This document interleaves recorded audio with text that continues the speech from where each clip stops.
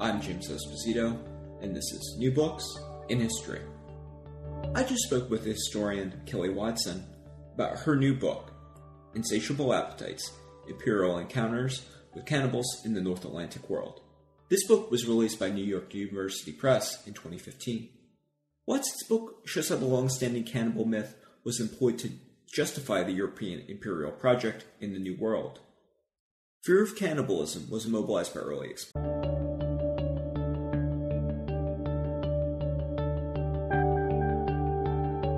Hi, I'm James Esposito, and this is New Books in History. I just spoke with historian Kelly Watson about her new book, Insatiable Appetites: Imperial Encounters with Cannibals in the North Atlantic World. This book was released by New York University Press in 2015. Watson's book shows how the long-standing cannibal myth was employed to justify the European imperial project in the New World. Fear of cannibalism was immobilized by early explorers, clergy, and colonial officials to fashion a new hierarchy of difference based on a masculine, civilizing narrative which framed natives as savage and effeminate objects of European colonial policy. It was a pleasure to talk to Kelly, and I hope you enjoyed the show. Today I'm sitting down with the historian Kelly Watson about her book, Insatiable Appetites: Imperial Encounters with Cannibals in the North Atlantic World. Kelly, how are you? I'm good. Oh, excellent. I've been looking forward to talking to you about your book for a while now. Before we start with the book, let's talk about why you became a historian and a little bit about your background. As is traditional in New Books, we do talk about authors' backgrounds a bit. Sure. What got you into history? Well, as a child, I grew up desiring to be an archaeologist. It was all I ever wanted to do, the Indiana Jones kind of vision of archaeology. And then I worked in an archaeological lab for a couple of years and realized I would be very bad at it. And I would not, in fact, make a good archaeologist, and I would hate it. So I was in college at the time, my undergraduate institution in Baltimore, and I sort of came to the realization that, well, what I like is the history, but what I don't like is, the fieldwork part. Mm. So it really transitioned from, all right, what can I do with the kind of desire for learning that I have, but this practical job path that is no longer something that I'm going to do. So I started in undergraduate as an ancient studies major, so majoring in specializing in Roman history. And I took a number of American studies classes, so I ended up double majoring in ancient studies and American studies, so Two rather sort of disparate fields in some ways. So I graduated from undergrad, and I still didn't really know what I wanted. I knew what I liked learning about, and I worked for a couple of years doing just kind of office work at a real estate development corporation. And then it made me realize that what I really cared about and what I wanted to do. So then I went back to graduate school. My degrees are actually in American studies. So I knew that I wanted to do historical American studies work, and I think the tension for me was always, do I want to do sort of cultural studies, do I want to do history?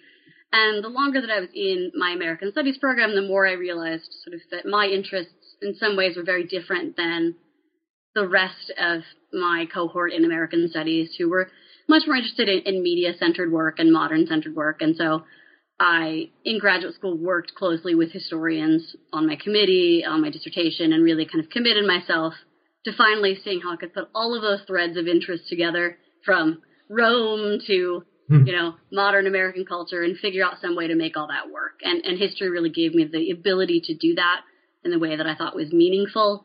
Sort of how I came to the discipline, I guess, in a sense. Okay. Why early modern America rather than, like the ancient world or whatever, Well, there are threads of that in the book that it's amazing. Yeah. Pliny and Herodotus show up in the first chapter, and I'm like, this is interesting. This is was unexpected in a, Atlantic world piece, and I really enjoyed that aspect of the book. I mean, in some ways it fulfills that undergraduate dream of, can I do ancient studies and American studies and put them together in some way? So let me do that. So part of what interests me about the early modern period is that it's this moment of transition from kind of classical modes of thinking, medieval modes of thinking, into a modern kind of world. So it lets me bring forward all of those threads that I'm interested in a moment when they're all sort of coalescing and pushing against one another. And I mean, Columbus represents that a great deal. He has these very medieval ideas about cynocephali and dog-headed people and all of these things, but at the same time, this sort of modern ideal of exploration, discovery, and conquest in a very imperialist sense that isn't that medieval moment. So I'm really interested in kind of those transitions and periods of thought, and I think that the early modern Atlantic world is really a crucible for that. Okay. That's very interesting that comes out in the book as well, that you're really interested in this cleavage between sort of ancient and medieval thought about sort of the cannibal other, and then how that sort of translates into a more early modern imperial sort of, North American empire kind of section. Why cannibals? Yeah. I've been wanting to ask you this question for like 2 weeks. Yeah, I get asked this question all the time, and I used to try to want to come up with a good answer, and it was actually not that long ago that I kind of finally got it for myself. It had been a project I've been working on for the better part of a decade, and I started working on it right when I started my master's program. I took a Native American history course. So Native America to 1800 in the history department, and we read parts of the Jesuit relations. We read some of those Jesuit accounts of Iroquois cannibalism, and I was just really fascinated with the both fascination and repulsion that the Jesuits sort of exhibit in their writings about Iroquois practices. They describe them in gory detail, yet they're so repulsed. And it just kind of started from there. But then when I was really thinking about it a couple of weeks ago, why this? It's a part that mostly got caught from the end of the book, but I used to have a little longer explanation of, I don't know if you remember, in the sort of 1980s and 1990s, there was a lot of conversation about kuru, about a disease that affected people in Papua New Guinea, where they were suspected of eating corpses as part of a ritual of consumption of the dead. And they were getting a form of Creutzfeldt-Jakob disease, that's bovine spongiform encephalopathy. And I remember hearing all about this because one of the lead researchers on that project, Carlton Gajicek, lived in my hometown, and he was a Nobel Prize-winning medical anthropologist. And he'd adopted many, many children from Papua New Guinea, Micronesia, Melanesia, and these kids went to my high school, and I grew up in Appalachian, Western Maryland, so this was you don't get a lot of Nobel Prize-winning scientists in Appalachian, Western Maryland. And I think my senior year of high school, he was arrested for child molestation. Oh, wow. And he was brought forward on charges, and he eventually sought a plea deal and served a term and then lived out the rest of his life, I think, in Norway. And the accusations were that he had molested many of the children that he had adopted. And in his diaries, he admits to it. And there's this tension between his sexual desire of a group of people and cannibalism in a way that I hadn't really thought about, because Gajicek kind of justified his acts by saying, well, in their culture, this was normal. This was okay. This was a practice they did. So why can't I do these things?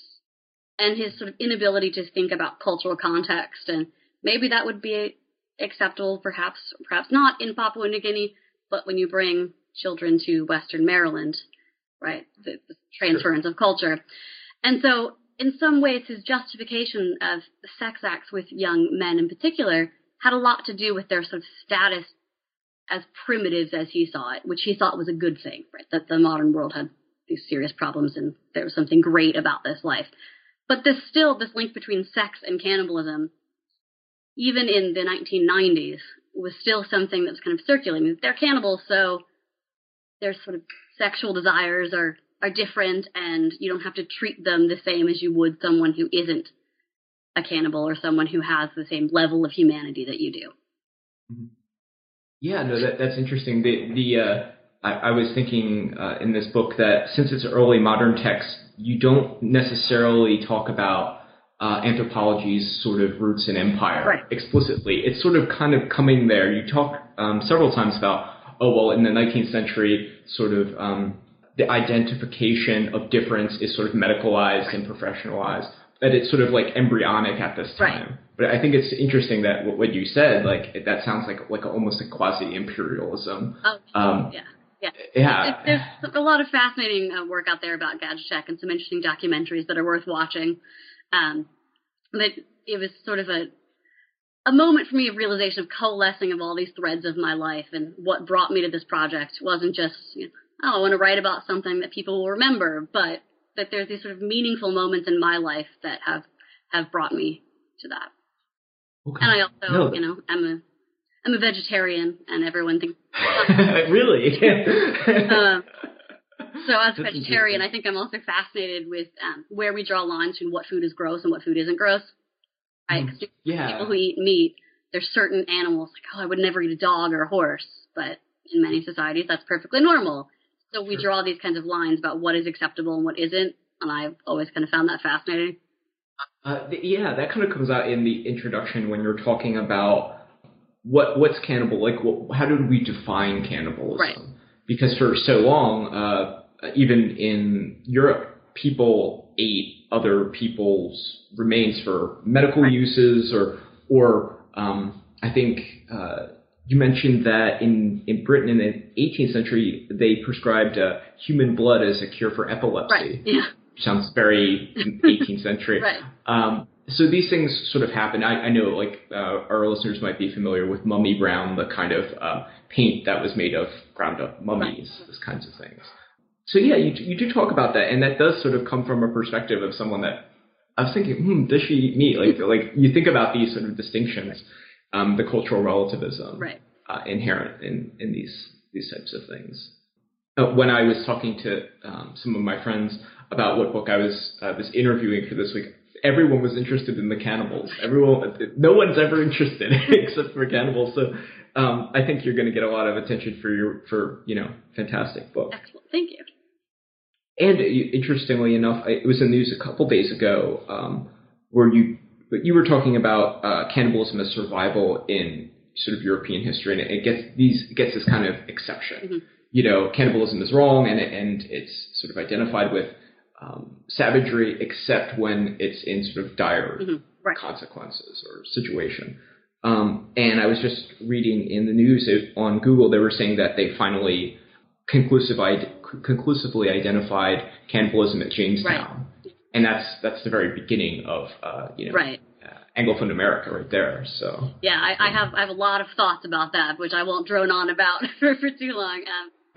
But yeah, talk a little bit about it. That's something like people. Not last summer, but the summer before, I presented a conference in Southampton, at a conference on cannibalism in the early modern Atlantic, and the head archaeologist of the Jamestown Project presented, and so he was talking about the research that proved cannibalism amongst the early Jamestown settlers during the starving time of 1609, 1610. So I found an opportunity to talk with them, and we put together a volume from this conference that I'll have an essay in. And one of the things that I think is most interesting is the work that they did. It's not that I necessarily have any qualms with that. It's the amount of focus that this one act has received, and the amount of money and time that we have devoted to proving or disproving this one thing, when lots of accusations against people of color are just sort of taken for granted with much spottier evidence. The textual evidence of Jamestown cannibalism was contradictory and certainly problematic, but we have far more of it, even in its contradictory nature, than we have for other acts of cannibalism. So what I think is interesting is why this is such a big deal, right? Why this is such big news. And it's because Jamestown is this foundational story of America. And so you can spin it as, well, these people were willing to do anything to survive, right? A plucky American kind of narrative. Or, right, the way that we don't tend to think about it is as a descent into savagery, right? Or we don't think about it as pragmatism. I don't know, the lengths that people go to either disprove or prove when Anglo-Americans ate people, I think, reveal a lot about the way that we still think about cannibalism and who are cannibals and who are not. Sure. I think this might be a good time to get into the book and talk about Chapter 1 in Inventing Cannibals, sort of an overview of classical and medieval discourses of man-eating. And we talked a little bit about that before, where you sort of go into the Pliny and Herodotus, and you talk about sort of the way Herodotus saw non-Greeks and as sort of savage, people living on the edges of, Asia or whatever, as those are the people that are, eating people ritually, and Greeks would never do that except when they did, right. in this kind of like dire circumstances.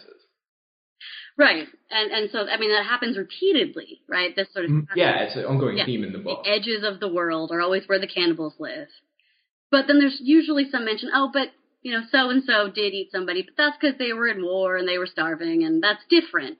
But those people out there are somehow eating people for fun or for sport, right? Whereas we are doing it for something meaningful. And you see this all up to the 19th century, right? The edges of quote unquote civilization are where the cannibals live. Acts that we do as the author of the tale, right, are different than acts that they do. Does that make sense? Yeah. No, that was really interesting, especially in the Pliny where you're getting to early Christianity and how, the sacraments of Christianity do have this sort of semi-cannibalistic nature, and it's used pretty successfully in Pliny to say, wow, okay, this is a serious problem. These people are, going to destroy our empire or whatever, Right. They're a threat to civilization from within. When you have cannibals living at the edges of your society, that's a threat, but not an imminent one. But when Christianity starts to sort of crop up and it's still an underground and persecuted faith, the idea that Christians are cannibals means that there are people from within who are a severe threat to your civilization. And if you want to read the Eucharist in a cannibalistic way, it's not that hard, right? And there's all sorts of sensationalist literature about the horrible things that Christians did in those rituals, all sorts of sex orgies and cannibalistic acts. And so it becomes, rather than a threat from outside, a threat from inside. And then how do you deal with that? I mean, obviously you deal with it with persecution, but when the threat is the uncivilized cannibal as your neighbor, it becomes a very different story than when they are living in the steppes of Central Asia. Sure. It's interesting in the Pliny, there's this sort of aspect that, oh wow, it's just going to overcome our entire society and there's not much we can do about this other than, persecute more. And that wasn't particularly helpful. Right. All it does is sort of the continued persecution, right, then draws more attention to an act that could really, the exaggerated way in which Pliny speaks about Christian rituals, obviously not the case, but persecuting, in fact, draws more attention to it. And it becomes more of an issue than it might have been if it just sort of was allowed to fade. And, Pliny has a lot of complicated ideas about hierarchies of humanity and where humans fit. And for him, I think that the issue is that these people are unquestionably human. They're unquestionably comparable physically to him. And that's very difficult to reconcile. When you have someone who has a dog head who eats other people or dog-headed people, then they're unquestionably other. Yeah, exactly. Could you talk a little bit about sort of the medieval discourses of man-eating? Because I found that even more complicated for me as not a medievalist. But you have somewhat of a background in this. So. Yeah, so, the first chapter moves very quickly through these kinds of classical sources and into the medieval sources. And there was a lot that I could have done, but I really focused mostly on travelers' tales because not only is that the sort of most popular kind pop literature sort of at the time, but it's also what people like Columbus are reading and bringing with them and using to guide their journey in America. Columbus carries Marco Polo's travels with him, and so these medieval travel narratives are literally shaping how they will see Americans. So you have a lot of popular travel narratives, but also some encyclopedias like Isidore of Seville's encyclopedia. But the travel narratives, what is interesting is this desire to go and find these edges of civilization and interact with these cannibals, and this same kind of way that we will see later on of we are both disgusted but sort of perversely attracted to the horrors that exist at the edges of civilization. And so we have St. Brendan, we have John Mandeville, and a lot of these other travelers who will sort of give us a model for how the earliest accounts will unfold. But then you also have these really interesting moments. One of the parts I really like is the part about the Crusades. So where you have Christians in the Holy Land consuming others or accusing others of consuming people, and it becomes, instead of edges of civilization, but a Christian versus Muslim kind of back and forth slander of which one of us are cannibals, and also the contemplation of who is it okay to eat. Is it okay to eat the person that you think is an uncivilized savage, or does that make you somehow uncivilized if you eat someone that you think is an infidel and a danger to your society? By eating them, are you then sort of bringing that contaminant into your community? Yeah, there is this sort of ongoing theme of contagion associated with cannibalism. Right. That people at the edges of empire are somehow contaminated from this act, and that again in the Crusades, like if you're going across that bridge into what later becomes identified as savage, it's very complicated and very difficult to sort of ascertain like what's a sort of reliable metric of savage at this point. Right. And no one wants to see themselves as savage, right? So the reliable metric just is, what are they doing that's different from what we are doing? Yeah, and the theme of contamination definitely continues through, and contamination in a variety of ways. I mean, there are those who literally view sort of eating people as a virus that will spread. Once one of us does it, then we're all going to start doing it. It will spread throughout the community. Or the contamination in terms of the savagery of the person that you're consuming will infect you, and you will become then savage like them. It's only very, I think, briefly mentioned, or it might have actually gotten cut. In the late 19th and early 20th century, psychologists quantified this disease called Wendigo psychosis. It was an Algonquin-only, a culturally specific psychological disorder of the insatiable desire to consume human flesh. And so it was this. The history of it is really fascinating. So Algonquin peoples would become overcome, sometimes because they had tasted human flesh and then could not get it out of their mind. Sometimes it's a merely psychological obsession with eating human flesh, and there were sort of ideas about how to treat Wendigo psychosis, why it only affects Algonquin peoples. And so really, even to the 20th century, this sort of contamination idea is there. A Wendigo is a sort of fantastical, mythical creature that, depending on the version of the story, is usually a cannibal ice monster that eats your heart. So there's this great mythology. I mean, like you talk about this a lot in this sort of discourse of cannibalism, but there's this sort of a massive mythology that sort of develops around this sort of cannibal taboo, and it's just, I don't know, it's crazy. It's a I don't know. It's certainly compelling to read, and it seems like as you say in your book, that it becomes a very, very powerful tool to convince people that imperialism is good, and conversion is absolutely necessary. And if we can just kind of loot and do whatever we need sort of on the side, that's fine. But the primary thing is to manage people's bodies, make sure they're not eating other people's flesh, and convert them to Christianity as soon as humanly possible. Right. Make sure they're using their bodies in the right ways, and they understand the difference between us, humanity, and other things, and which creatures are deserving of the proper rituals of death, and which creatures can be eaten.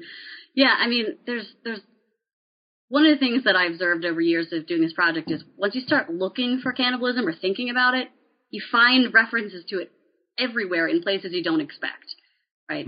When you go to a museum, you won't think about the fact that, this Goya painting, right, the famous painting of Saturn devouring his children, is an image that all of us have likely seen, and that we've in fact really encounter on a much more regular basis than we think mentions and references to cannibalism. Every time I talk about the project, especially to those who do more modern work, they ask me if I've seen X movie or this movie or that movie, because it still happens all the time in film. And I mean, in the 1970s, there was a whole huge industry in Italy of, exploitative, sexy cannibal women in the jungle kinds of movies. Sure.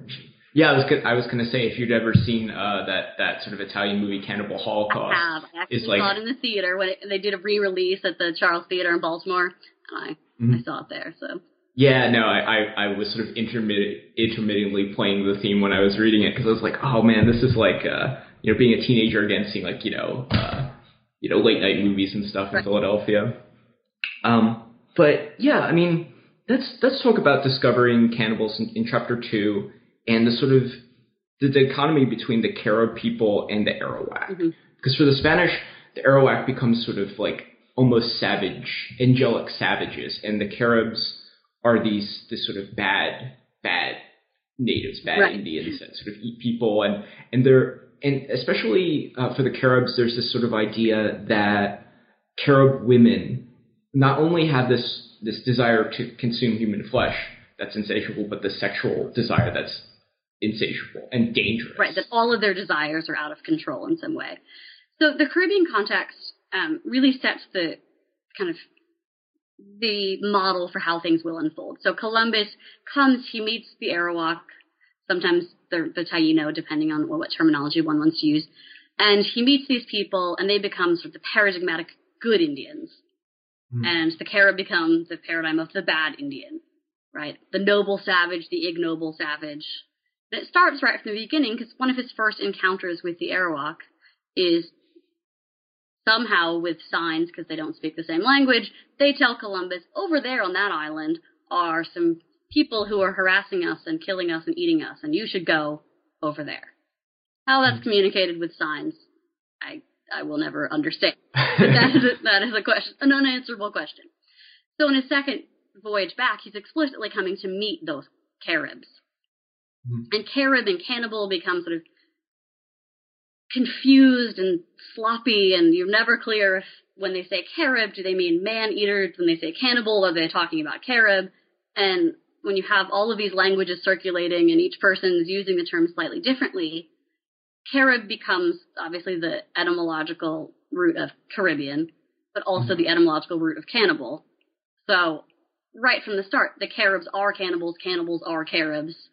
And it sets up this model of, well, there are the good Indians that will ally with us, and there are the bad Indians who won't. And so those that fight back become the cannibals, and those that don't fight become the Arawak. And I mean, there's a lot of debate, as I mentioned, about how distinctive these two cultural groups are, exactly where to draw the line, how we can recognize the distinctions between the two. And for Columbus, it's, right, who fights back the most, right? Your ferocity determines whether or not you're a Carib. And for the Arawak, if they treat them with slightly less, ferocious responses, they become the Arawak. And as I mentioned a little later in that chapter, this will literally become part of a Spanish codified law, as they will have a council to decide which islands are occupied by cannibals, which ones aren't. And they've kind of, by that point, just decided cannibal and non-cannibal rather than sticking with Carib and Arawak. And then those that are determined to be cannibals are those that are allowed to be enslaved without provocation. They don't need to be converted. So those first meetings that Columbus has, and the way that he and people like Vespucci begin separating Indians into good and bad, resonate for the next couple hundred years of how Europeans will deal with indigenous peoples that they encounter. As a sort of early modern person, as someone who has had Atlantic world, but not so much, I didn't know Vespucci was. He's really malevolent. He's far more, or it seems in the beginning of the book that he seems far more malevolent than even Columbus. Right. Which is quite an achievement. Like it's like, okay, I wasn't super well. I knew of Right. him as a cartographer, but I didn't know he was actually. Right. I mean, you don't want to attribute, you don't want to do psychohistory and decide, right, their motivations, but you can at least with Columbus recognize that some of this comes out of ignorance and just he doesn't understand what he encounters, and he doesn't necessarily intend for Indians to die. He doesn't necessarily, he wants to meet the Great Khan. He wants to get riches, and that's what he's there for. And the way he goes about that is taking captives and slaves, and he's not exactly a figure that comes out looking good at the end of it. But he comes out as someone who kind of stumbles his way through what's happening. Whereas Vespucci, at least the presentation he gives of himself, is someone who's much more sure from the start of his intentions, that he has no intentions of seeing Indians as anything other than savage. And, because his accounts are so questionable to begin with, because we can't really definitively prove that he does any of the things that he does, and he is never the captain of the ship that he gives himself credit for, and all of these things, he comes out as this character who seems really like a charlatan. Yeah. You also mentioned De Los Casas as well. And I think it's interesting, having read some of those primary sources. I never really thought of his sort of concern for the Tano people as sort of coded in cannibalism. Mm-hmm. I never really thought about the Caribs as being sort of these people that are sort of beyond the pale, right, at a certain, when you read De Los Casas, what's happening to the Tano people is so terrible that you can't even conceive of a worse fate than that. Right. And it's really interesting that there is in the Spanish Atlantic world. And Las Casas, at one point when he's arguing against enslaving the Taino, one of his suggestions is to replace them with African slaves. Mm-hmm. Because, yes. Right. Because Indian lives are worth saving, or these Indian lives are worth saving, and those people's lives are not. He later comes to regret that and apologizes and says, okay, that wasn't right either. And he starts to recognize, the older he gets, that all humans have some kind of innate value. But the Caribs never really come back into that story, and they never really return as people that get any kind of vindication. They're always kind of treated as people who aren't deserving of being treated as humans with human dignity and the respect that one should afford, or according to kind of Spanish Catholic theology, that one should afford a potential convert. Sure, exactly. They're never even afforded that ability. It's interesting as we get into chapter 3 and you talk about Mexican conquest. Sexuality is so important because masculinity becomes the sort of primary metric in the system. Right.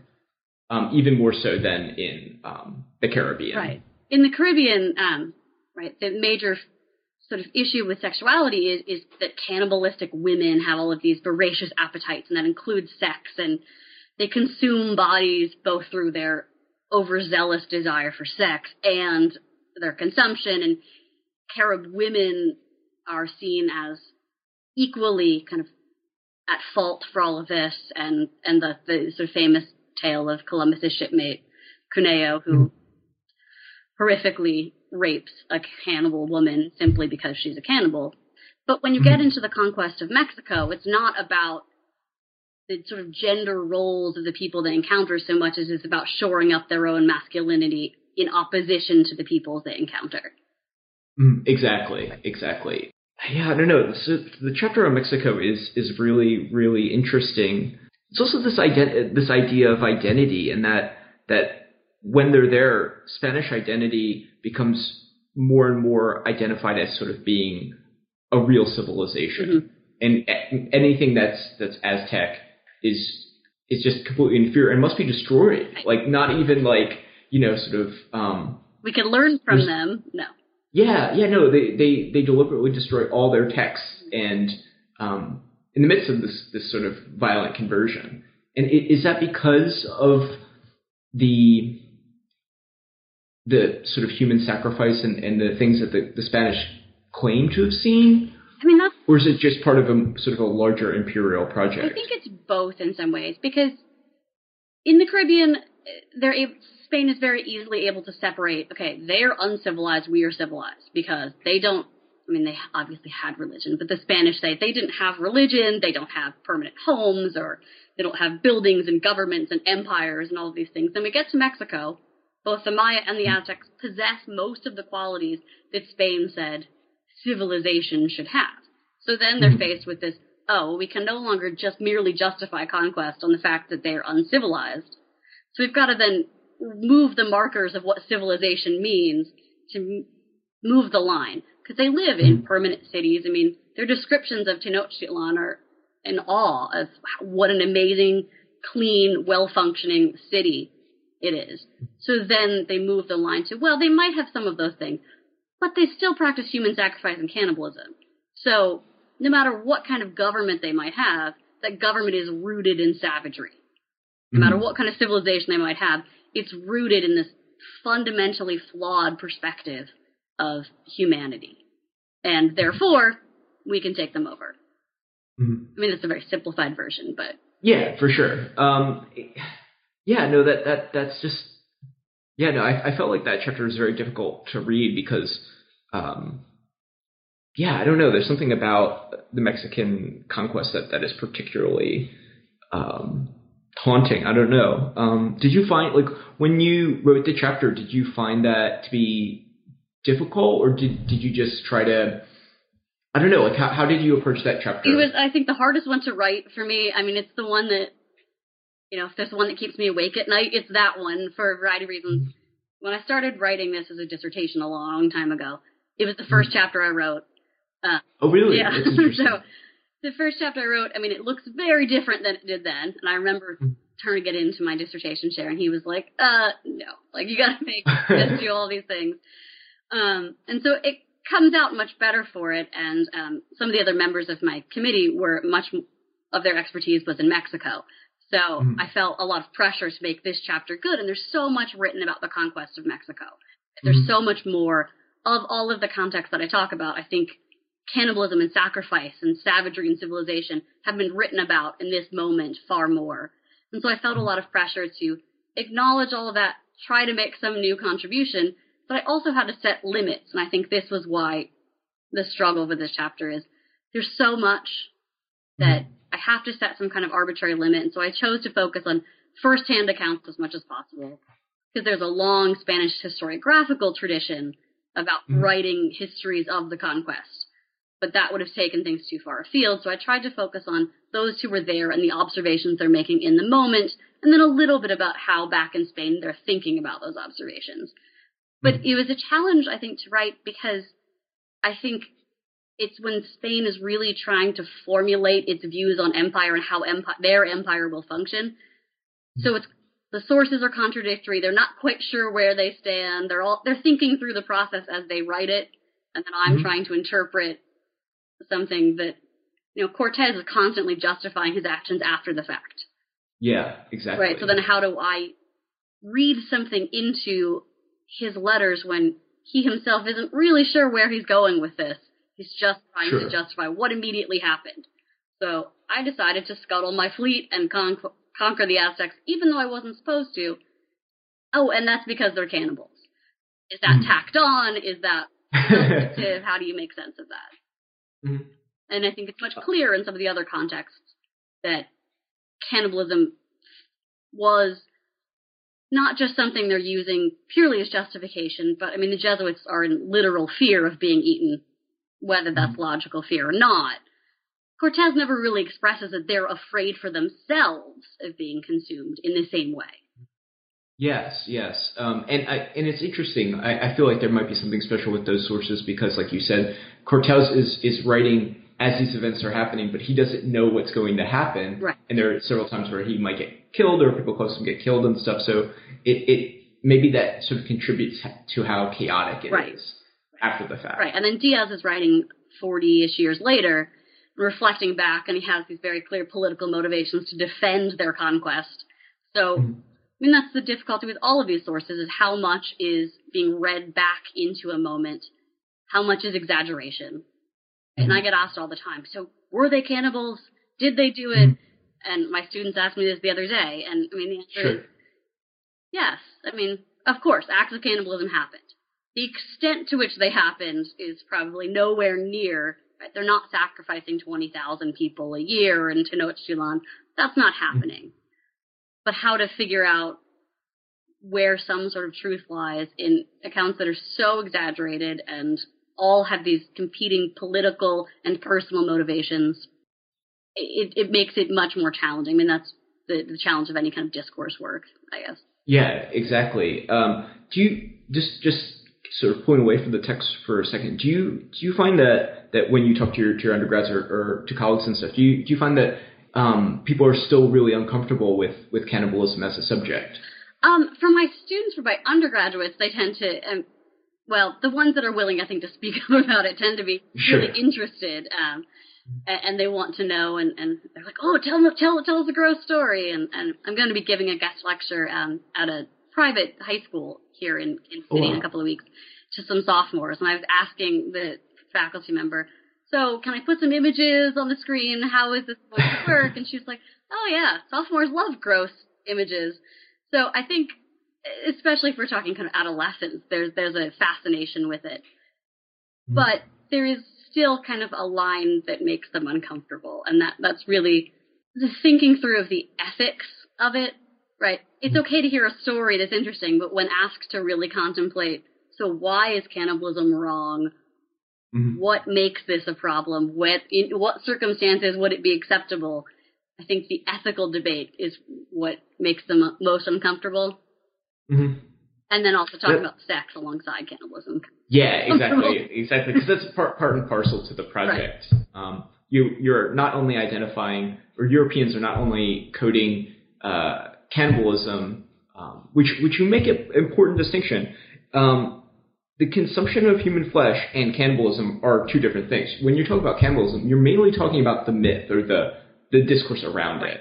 You're not actually really talking about the act of it. Right. And it's interesting. It's interesting on how cannibalism and sexuality are sort of lumped in this sort of, this is sort of beyond the pale of European civilization, and therefore these people have to be brought back into line. They don't understand what bodies should do in a variety of ways. And how they should function and where they should go and what you can do with them, what you can't do with them. But it's interesting also at the same time, exploiting human bodies for labor is totally fine. Right. Making people property is basically fine. And on that, the Aztecs and the Spanish would have agreed, right? The Aztecs had no particular problem with exploiting and having a tribute-based empire, and that makes sense. But, right, I mean, that line of, and the famous sort of lines from Montaigne when he's asking in his essay on cannibals, that is the sort of thing people remember about early modern cannibalism, when he's kind of questioning how can we criticize these cannibalistic practices of, he's talking about the Tupinamba in Brazil, when we ourselves do these terrible things, these executions, right, the Inquisition, and who is really more savage than whom, and who are we to judge what they're doing as beyond the pale when they have rational reasons for it? How can the Spanish criticize Aztec sacrifice when they are letting loose their dogs on groups of villagers and letting their dogs consume them? Is there something different there? Sure. Yeah, I mean, maybe this might be a good point to talk about sort of the North American aspect. And first, so the Jesuits are super interesting because in the book you talk about how they're going to North America and they're in these sort of hostile, cold climates, and they use it as sort of a trial and martyrdom. Like that is the reason why they're there. Well, they're there to convert the Iroquois, but they're also there to just endure a really terrible thing. Right. And can you talk about that? Because that was super interesting. One of the more interesting parts of the book, because I was like, we don't really think about religious trials in Christianity so much anymore. Right. I mean, so the Jesuit missionaries who come to New France, they could never outright say, we kind of hope to be martyred, because then that's bordering on a suicide, and you can't really quite admit that. But I mean, part of the Jesuit philosophy is that you're a warrior for God, and that means you suffer for God, and suffering is part of kind of your earthly responsibility. especially as a priest and as a representative of the Jesuit order and as a representative of the church. So going to New France, it's about conversion, but it's also in some ways about your own mortal suffering. And you're suffering so that they being native peoples, right, in this case, so that they might go to heaven, right? Your suffering is for their benefit. And it becomes this desire for martyrdom at the same time that you can't really admit that, and you have to see your suffering as benefiting others. Mm-hmm. Your suffering is, they're causing it, but you're also desiring it at the same time. Mm-hmm. And so you get all of these moments when there's sort of very vivid accounts of usually Iroquois torture, and where part of the torture ritual is to remain as sort of steadfast as one can. And so for these Jesuit priests, it becomes this site of masculinity and proving one's masculinity in a world after the Protestant Reformation, when Catholic priests are viewed by many Protestants as less than masculine. They don't have a family, they don't procreate, they don't have sex, which are things that men do. And so to prove that masculinity rather than proving it through family and being the head of a household, you can prove that masculinity by being a warrior. Mm-hmm. But obviously these Jesuits are not out there wielding swords. They're being a warrior through suffering through these horrific trials in New France. Mm-hmm. Well, I had a question when I was reading the text. So the Jesuits, how much did they broadcast their suffering to their, to other Frenchmen? Did people commonly know, what they were going through, or was it something that was sort of internally in, the Catholic world? They did, actually, more commonly. It was broadcast more widely than you might think. So initially, the Jesuit accounts are just letters back to their superiors in Quebec and in New France, and then they're sent back to France itself. But people start reading them, they start circulating, they become very popular. And so they're published, many of them. And there are some mentions that didn't make it into the book of parties that French aristocrats had to raise money to send more Jesuits or to pay for the Jesuit priests that are there. And so this narrative of suffering becomes part of the selling point, right? If we show you how terrible things are, you'll give us more money. On the one hand, it doesn't really attract a lot of settlers, so there's a tension between what France as a monarchy wants and what the Jesuits want. Because France wants to settle more people to build a larger colonial base in New France, and the Jesuits want more money for priests and more priests to come over. So the Jesuits are willing to broadcast their suffering because it fits with their narrative of spiritual growth. Okay. But for the empire, it doesn't really fit with their narrative of come move to New France. Sure, it's a great place to be. Yeah, I mean that's interesting because that is so. It's similar to the English case where you talk about where there are these sort of captivity narratives, but there's not this sort of idea of we're here to suffer as much. Yeah. We're deliberately colonizing this place to save souls. Exactly. Right. I mean, in the English context, if we're making broad sweeping generalizations. Exactly. Broad sweeping generalizations, especially New England, they're not nearly as interested in working with Indians and saving their souls and having natives as part of their communities, right? They're praying towns, there are some efforts, but by and large, Puritan communities don't really want Indians as their next door neighbor, right? They're not living amongst Indian communities, learning indigenous languages, communicating with them. Their interests really lie in getting the Indians to go away, whereas for the Jesuits, if they all go away, then their mission is pointless and there's nothing they can do. But for English colonists, their colonization involves them only, right? Spain integrates themselves into an empire that includes natives in a subordinate position, but includes them. And France does too, to a differing degree. But England is much less interested in including natives in their colonization efforts. Mm-hmm. Exactly. But even so, it becomes another story to tell because it is this sort of wilderness narrative too. There's sort of the fringes of the world, and there are plucky Puritans, and it's interesting. Did that sort of cannibal myth help the English colonization effort by saying, okay, well, now we have a mission to sort of couple ourselves with the economic aspects of empire? I mean, to some degree, yes. I mean, in some ways, these captivity narratives are not so dissimilar from Jesuit tales of suffering, because it's about, look how much we're suffering for this land and how committed we are to this project. We're not giving up. It doesn't matter how terrible things get. We are here to stay.